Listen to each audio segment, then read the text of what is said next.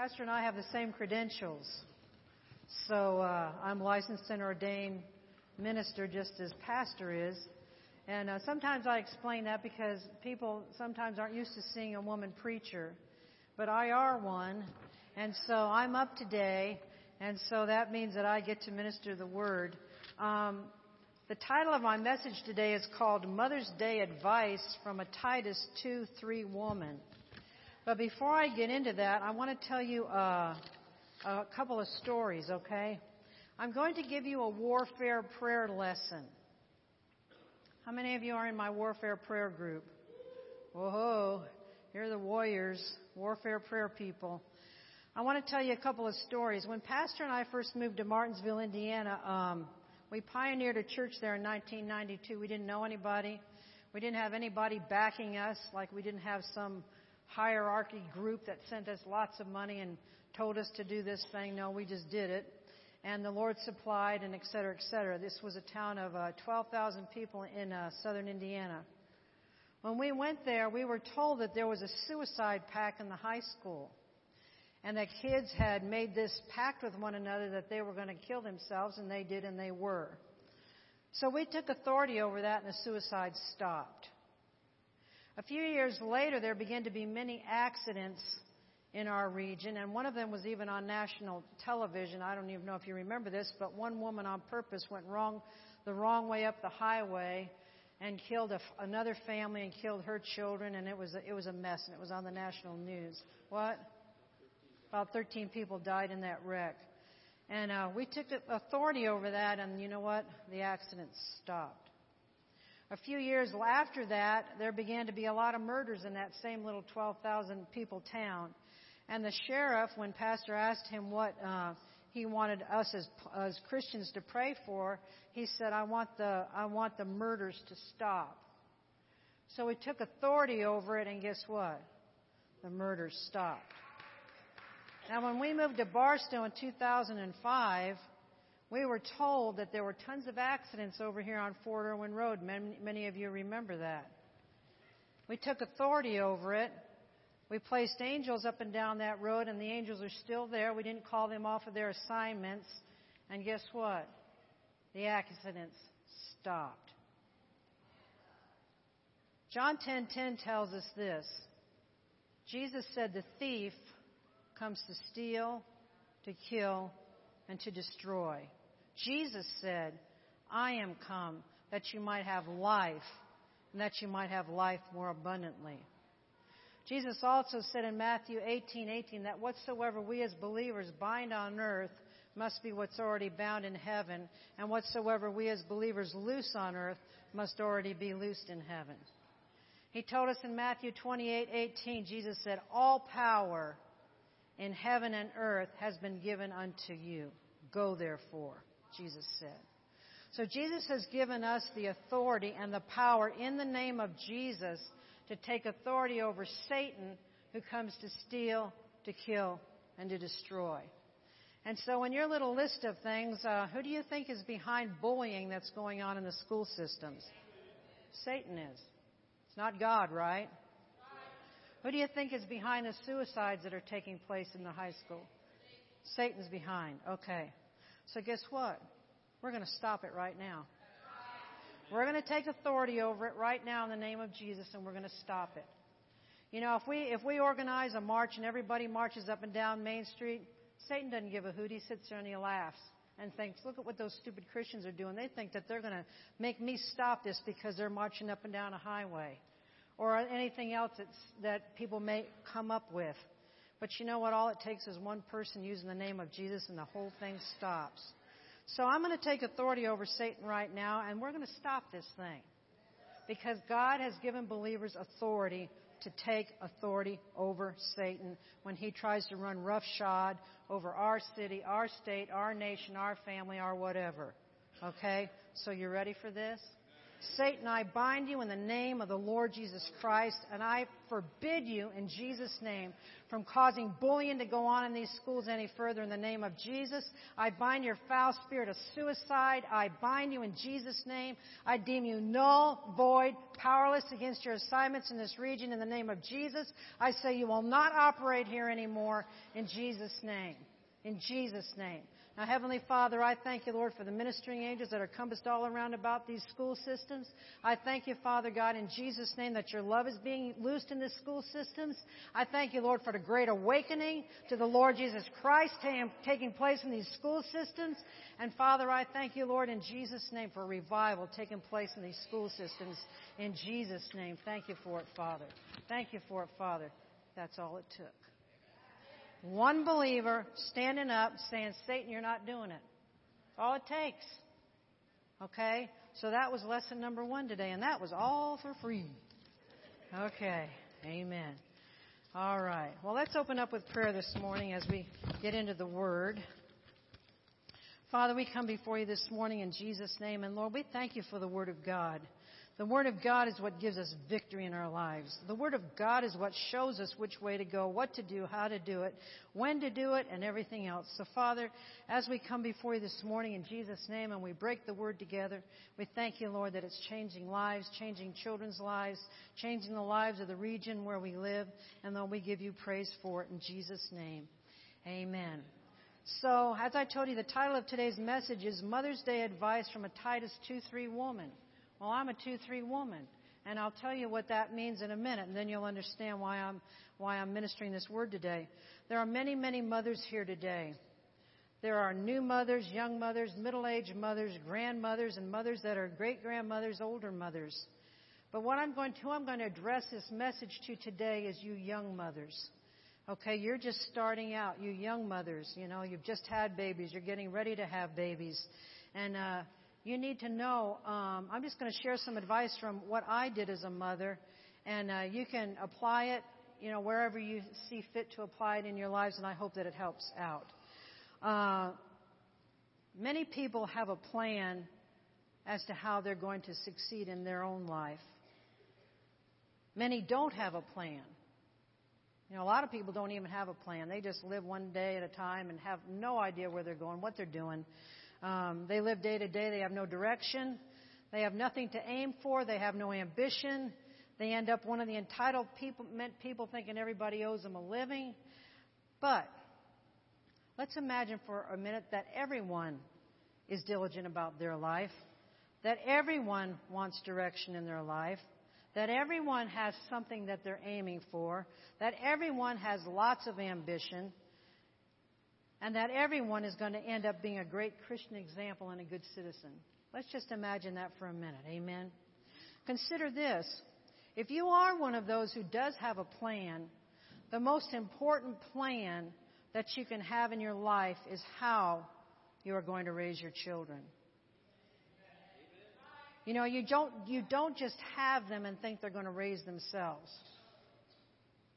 You know, I mean, you can try that, but the results aren't very good. You know, a lot of people can testify to that. Let's open up our Bibles to Hebrews chapter 6, verse 12. Amen. Hebrews 6:12.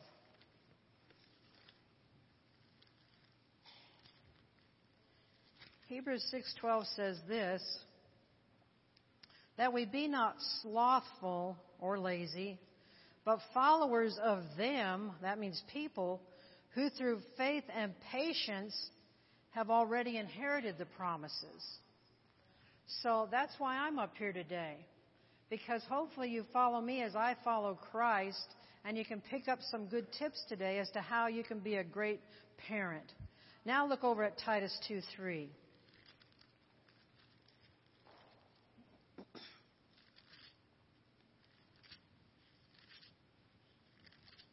Titus 2:3 says this, the aged women, you know, I don't consider myself old, okay?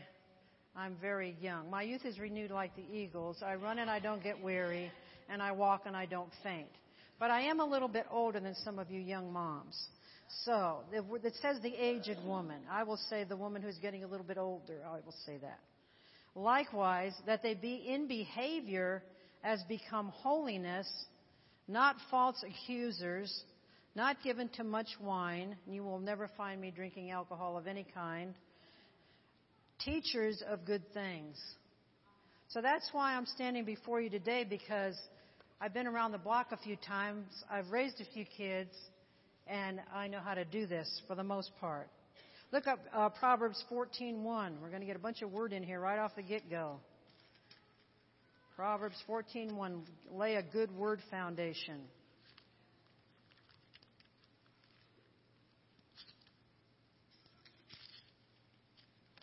Proverbs 14:1 says this: Every wise woman builds her house. You know, have you ever built a house? It takes a while to build a house. It takes a while to build anything. You know, it takes a while, to build something. But every wise woman does take the time and she builds her house. But it says, but the foolish woman plucks it down with her own hands. And I've seen a whole lot of foolish women in my time, and it always breaks my heart. Because I think when women are given the precious gift of life, of a child or children, and they don't tend to those children as God wanted those children to be tended to, and they go around wreaking havoc in their own lives, they destroy not only themselves, but they destroy the children that God has blessed them with. And that always breaks my heart. Now flip over to Psalms 127.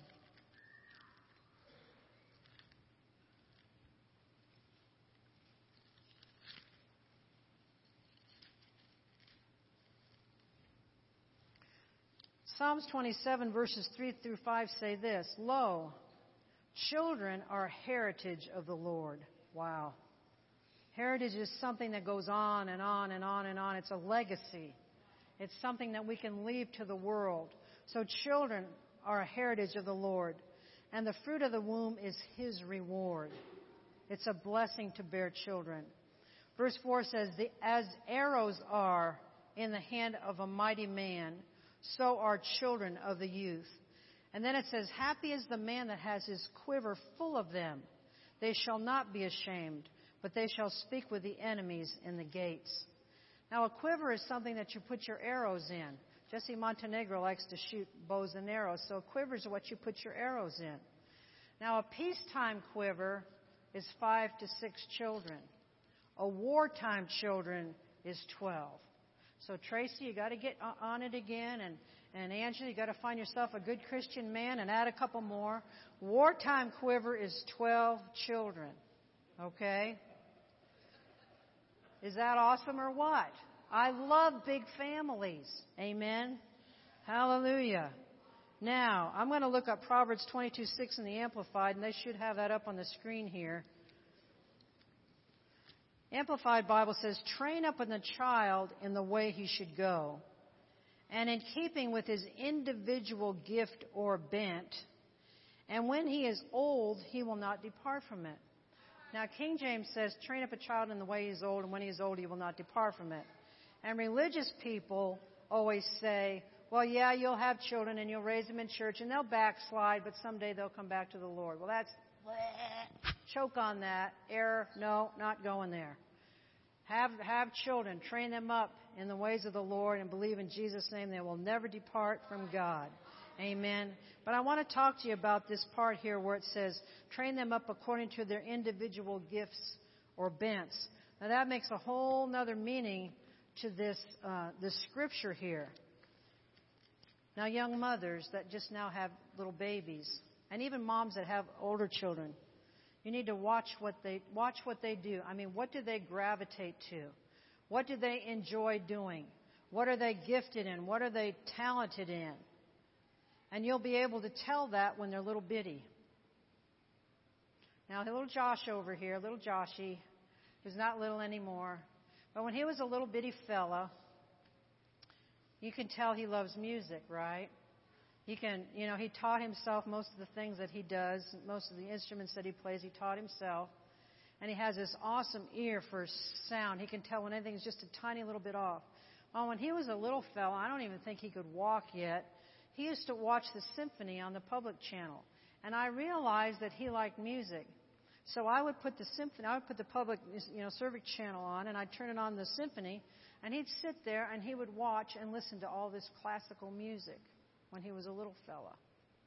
Well, so what is he now? He's a musician.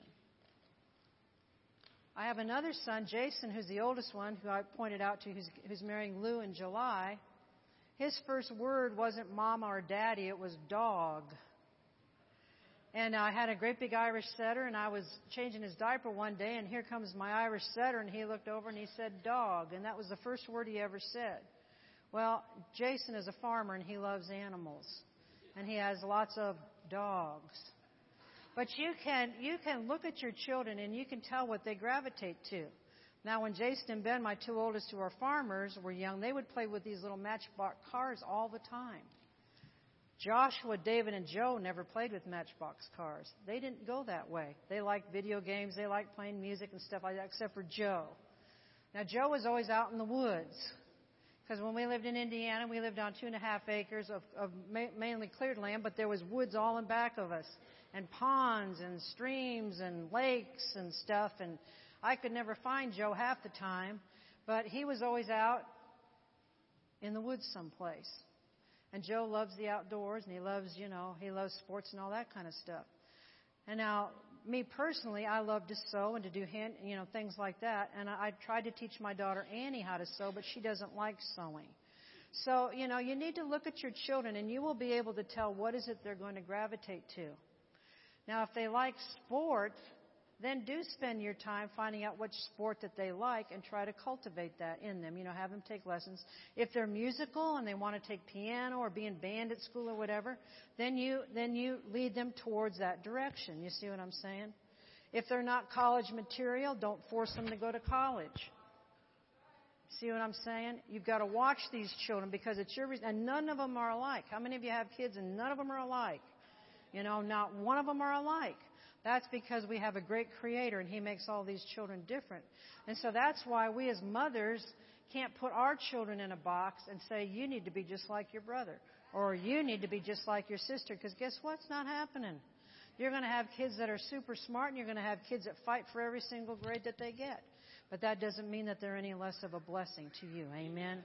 So that's one little thing that I wanted to share with you about that. When I had children, my main goal from the get-go was what I'm going to tell you. I had a lot of children on purpose.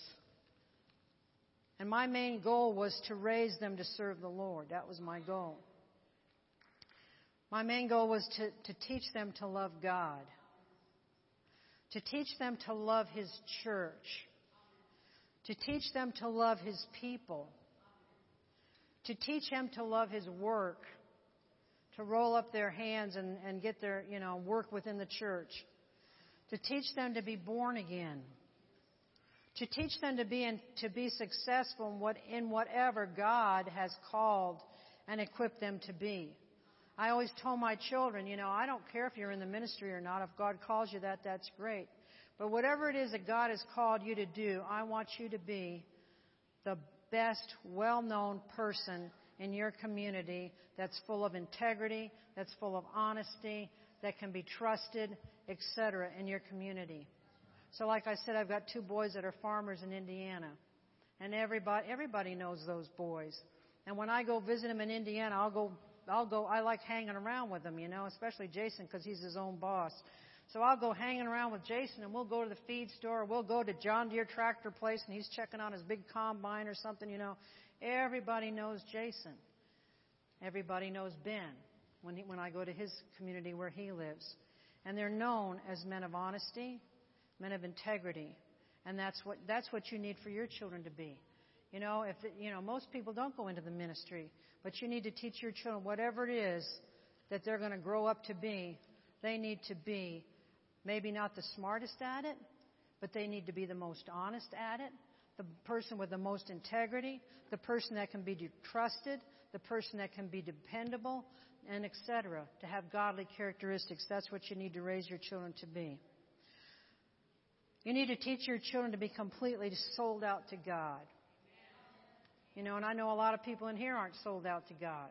But sometimes all that takes is just a little adjustment on your part.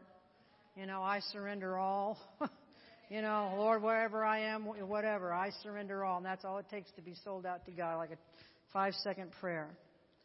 To me, that meant that church attendance was of utmost priority. My children were never asked, well, you know, David, you want to go to church today? That wasn't in the equation, was it? No. We got up and we went to church. We went to church on Sunday morning and Sunday night. I homeschooled my kids most of the time, so we had a Wednesday morning service. They were there. That was our healing school. We had a Wednesday night service. They were there, and they were there other times. And they loved going to church. It was never a question of, are we going to church today? It was, yay, it's church day. We get to go to children today. And I want to tell you mamas that have little kids that are nursery age, you know, sometimes they cry and they don't want to go to the nursery, but this is what you do when you're home. Okay, follow my example here. You say, yay, it's church day. You get to go play with your friends today. Oh, boy, let's go to class.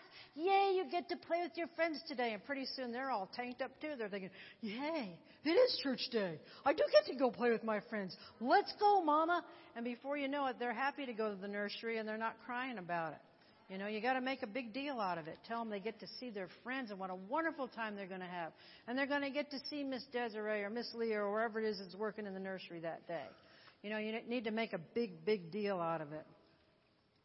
So, you know, a lot of times you need to be cautious when you're raising them, because you can put other things in front of church attendance. Like a lot of times I see sports being put in front of church attendance. But when our little fellas were smaller, you know, they were in Little League and all that kind of stuff. And if they started on a new team, you know, the season started and it was Little League time, and the coach would say, okay, here's practices, and they'd have Wednesday night on there. And I would just speak up and I'd say to the coach, my kids can't be at practice on Wednesday night. It's church night, and my kids are always at church. And you know what? They would change the day the practice was. You know, the problem with Christians today is they don't speak up. They lay down and let the devil run all over them, and they don't speak up for things that are godly. So they would change the night. They would change the day that they would have practices. You know, and you may think, well, I might offend someone. But you know what? I would rather offend someone than to offend the Holy One.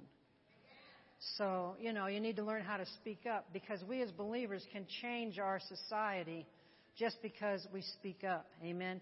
After all, the other side's speaking up. Amen. And we got all kinds of messes because they're speaking up. So you need to learn to sort out your activities and prioritize as to what contributes to lifelong goals. Here's my baby. Over there's the result that I want them to be. That's the end product over there. This is what I want my child to be, the end product when they're 18 and getting ready to go out on their own. But you have to do this on purpose. It doesn't just happen. Okay? That meant that I had to have on purpose, diligent steps of action as to how I was going to raise my children. Now, as soon as I found out that I was pregnant with each one of them, I started praying. And I pray this over you mamas that are pregnant too. You've probably heard me pray this. I pray for healthy, happy, whole babies. Don't I? Yep. Alexis is shaking her head at me. I prayed for easy delivery for me and for the baby. When I was carrying my children, I began to pray for my baby's mate, their future husband or their wife. I began praying for them when I was carrying them, because somewhere around the world, there was a woman who was carrying my child's husband or wife, you know, or was going to be. So I would pray for them. And then as they're getting older, you know, as they're getting into their teenage years and older, you know, a lot of times the devil sends a decoy from the pit of hell. Well, you're going to let them hang around, or you're going to get rid of them. And so, I mean, you know, you have a couple of options. You can stand at the door with a shotgun, or you can take authority over it in the spirit like I did. You know, and I would say, and you know if the devil's sending a dud across your child's path as to who they're going to marry. You can tell. Some heathen comes showing up at your door, and you're thinking, that's not the one. But your child is wildly in love with this person. Well, you just start praying. Father, I thank you, Lord, in Jesus' name. You're causing them to go your separate ways. Satan, I bind you in Jesus' name. You're not sending any duds across my child's path. Father, I thank you, Lord, that as they go their separate ways, no one's getting hurt. They're just decided they're going their separate ways. And Father, I plead the blood of Jesus over the mate that you have for my children. And Father, I thank you, Lord, that in the right and proper time you're bringing them across my child's path. Piece of cake. Works. Every time. Sometimes it takes a while, but you just have to be diligent about it, okay? And you be loving and kind to them at the same time, because after all, these other people, God wants them saved too. So you don't be mean to them, okay? So therefore you don't shoot them. Literally. Okay. When your children are little, you dedicate them to the Lord. We just had a dedication service, a week or so ago, and we had 8 or 9 babies that were dedicated, and children. Just like Hannah did for Samuel in the book of Samuel. He dedicated Samuel to the Lord. And a great thing to do, a great suggestion to do is, if you can, to pray for about 15 minutes a day in tongues for your child. You can be doing the dishes and doing that. You can be driving down the road praying in tongues. You say, Father, I'm just devoting the next few minutes. I'm going to be praying in tongues for, little Johnny or whatever. And you're doing a whole lot of stuff. Other examples that I did when they were young, I sang Jesus songs to them. Jesus loves me, this I know. God loves all the little children. All that kind of stuff. Teach them to pray over their food, even when they're little bitty buddies. They're sitting in their high chair, and you teach them, we pray over our food. And then after a while, they'll start to say stuff. Maybe they'll say, amen, stuff like that. You need to pray over them for their healing. And then after a while, they're going to be praying over you for your healing. These little people, they do that. Jose over there is shaking his head. His little buddy, he's not even 2 yet, is he? And he prays for people's healings. You teach them this stuff while they're young. You teach them about creation. Now, I know when I used to take we lived in Indiana and we had grass and stuff and flowers and stuff more than we do here. So I'd take them out in the yard, and we'd squat down and we look at the flowers, and I'd say, look at the flowers. God made the flowers. Or feel the grass. Look at the grass. God made the grass. Or look up at the sky. Wow, look at the beautiful sky. God made the sky. You're teaching them creation. Because when they get to public school, they're not going to get creation. They're going to get evolution. But they're going to know God's the creator. Amen. Teach them that God created them. Cultivate them giving what they have. They can be little givers. Teach them to be givers. Teach them that, if they've got money, they tithe off of it and bring it to the local church. Teach them about offerings. Teach them how to love, respect, and serve in God's house. That's why we have little people. When our kids were little, they were always ushers when they were little buddies. Because I believe that if you teach a child, you're teaching them that this house of God is their house as well as it is your house and as an adult. You teach them how to pick up stuff around the church. You teach them how they can usher or do whatever it is that they can do, help in children's church or whatever. You teach them that. You teach them how to worship. Little kids are kind of naturally a worshiper. You come up here and they'll come up here and they'll just start dancing around and doing their little twirls and stuff, and they're really getting into it. You teach them how to be kind one to another. Amen.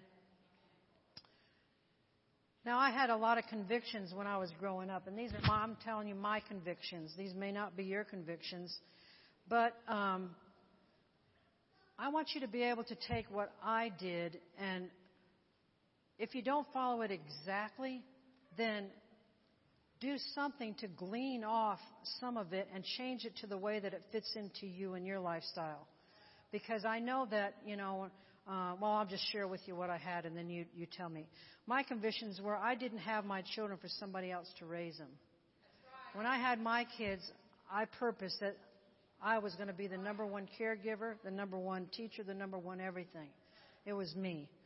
I had my children so that my Christian values would be instilled in them. Amen. That meant that, let me just share this with you. Pastor has shared about his family before. They were all drinkers, fighters, all kinds of stuff. So my kids never spent the night at Grandma and Grandpa's house over there. Why? Because I didn't want them going there. I didn't want them to love Grandma. Yeah, we would visit them and stuff like that, and sometimes they would come over. But I didn't want my kids loving Grandpa over here, and then Grandpa gets drunk, and then my little kids think it's fun to see, I want to be just like Grandpa. That wasn't going to happen. Okay? So our kids didn't go over there to spend the night or anything like that. They weren't allowed to do that. You know, you may think, oh, that's mean. No, it's not mean. What end result do you want? You know, it's your job to protect your children. That meant to me that every decision about not only their everyday lives, but long-term goals were made in accordance with that end result that I wanted. Okay? And we sacrificed a lot for me to stay at home. I was a stay-at-home mom. But I had to outweigh the importance of the end result. Because of that, I had to learn to trust God for provision and faith for Him to take care of our every single needs. And you know what? We serve a faithful God because He does. We didn't rely on the government to take care of us. And you know, if some of you on welfare, you know, grow and get off of welfare. You know, the Bible says you don't work, you don't eat. That's God's system. So if you need to get yourself some education, if you need a little help along the way, you know, get it while you need it. But don't make it your lifelong goal and the lifelong goal of your children to live off of welfare.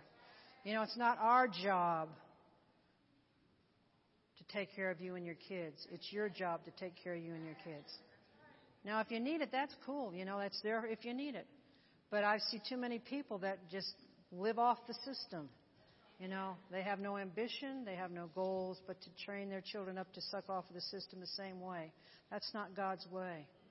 You know, consider the ant, you sluggard. You know, look that up in the Old Testament. You know, it talks about how he works, and so we ought to be at least better than an ant. And if you need it, like I said, you take it, but don't make it your goal that you're going to get off of the welfare system, that you're going to be able to provide for your family, et cetera, on your own. Okay. To me, as long as my children had Jesus in the home, love in the house, a listening ear to their problems, you got to listen to them. That was all that mattered. The Lord would provide the rest. And Pastor was worked. And as long as we were tithers and givers, then God would supply. And I understand that not every mom can be a stay-at-home mom. We have a lot of single moms out here, and you've got to go to work. You don't have a choice. But this is what you moms can do. You can seek God as to who watches them. Who have you got caring for your children? Who are the people around them? You need to cultivate their friends with good families. You know? Don't just drop them off at the neighbor's house. Good Lord, you don't know what's going on behind those doors. You don't know what they're doing, what they're watching on TV. Have them around families that have the same goals that you do. That they want to raise their Christians as, you know, children for Christians. And listen to the Holy Spirit's warnings. You know, you may think that you know somebody.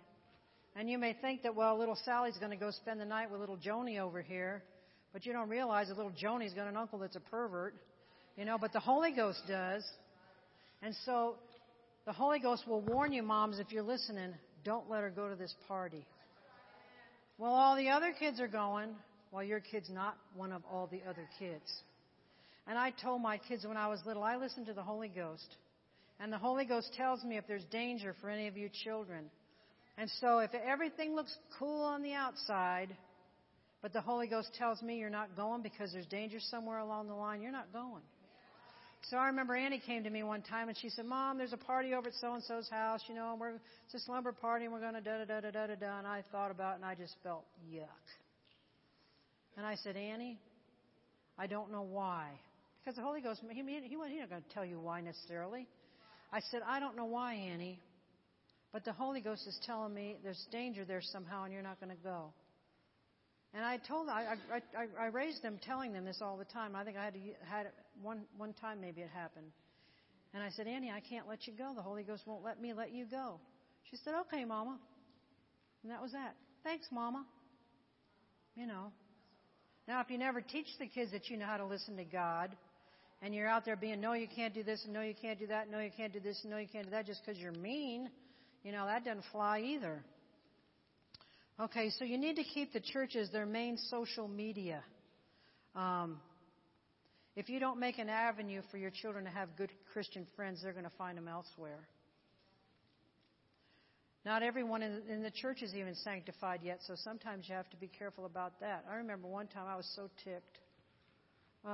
We had this family in the church, and they wanted to know if I wasn't listening to the Holy Ghost that day, obviously. They wanted to know if Josh and David could come over. So Josh and David went over, and they took them to the movies. and they went to see, what's that show? Forrest Gump. There's a nude scene in Forrest Gump. My kids were little boys. I was so mad. You know, I wasn't listening that obviously that day, or I would have said, no, you can't go over there. I had no idea. I thought these people were smart enough that they wouldn't take their kids to see a movie that had a nude scene. Never mind take the pastor's kids, you know, to a movie that had a nude scene in it. I was mad. Yeah, I got my feathers ruffled. You need to make your house the place that the kids gravitate to. You know, have them come to your house. You know what's going on at your house. You know, provide them snacks and, you know, whatever it is you want to do. Let them come to your house. You know, when we were growing up, we didn't live in a neighborhood on purpose. We always lived in the country. My choice. I lived in the country because I didn't want to live in a neighborhood with a bunch of other kids. I mean, that sounds mean because most people live in a neighborhood. Now out here in the desert, it's hard to live in the country because the stinking winds blow so much. But in Indiana, we always lived in the country. And if I wanted to have their friends come over, we would invite their friends over. And their friends would stay X amount of hours, and then the friends would go home. But that was my conviction. May not be yours.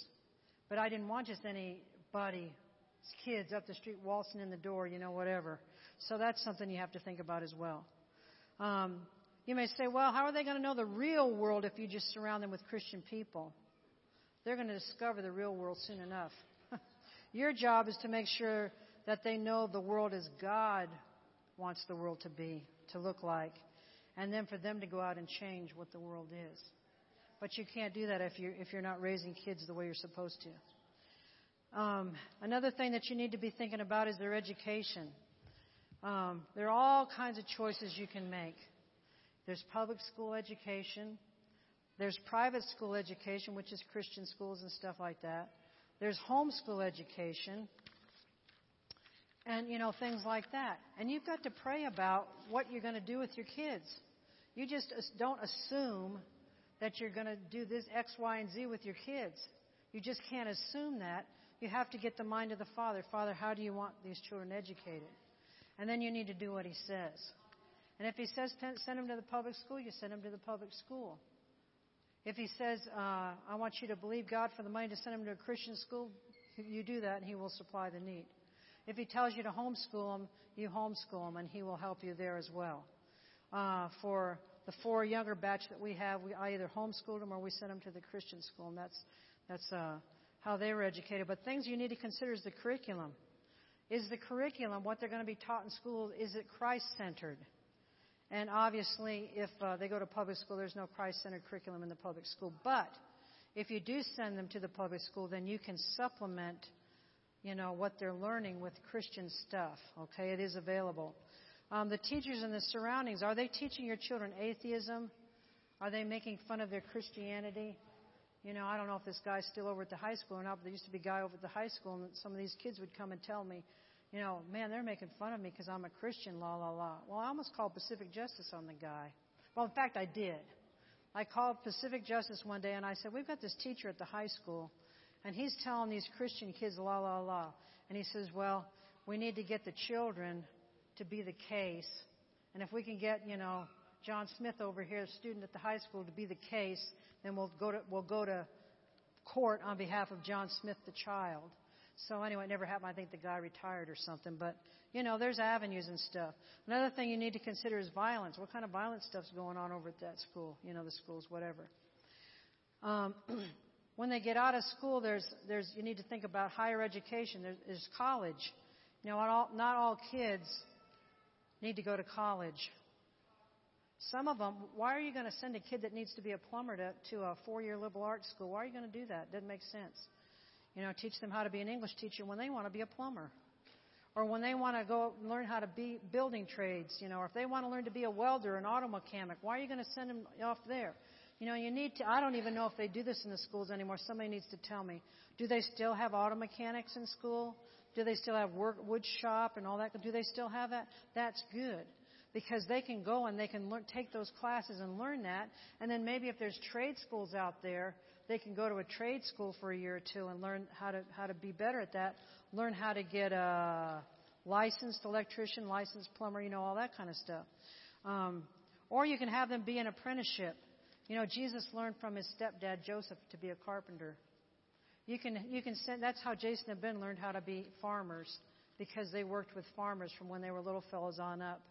And Ben actually went to Murray State University in the ag department, and he had a 4-year degree in agriculture.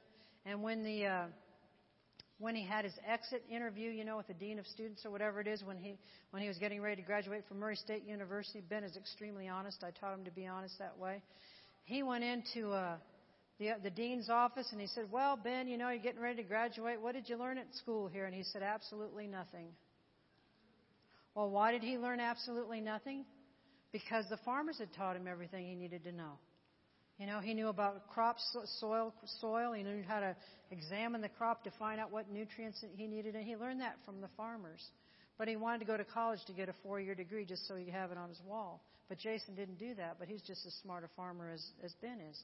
So you can apprenticeship your children with somebody, but just make sure that they're Christians.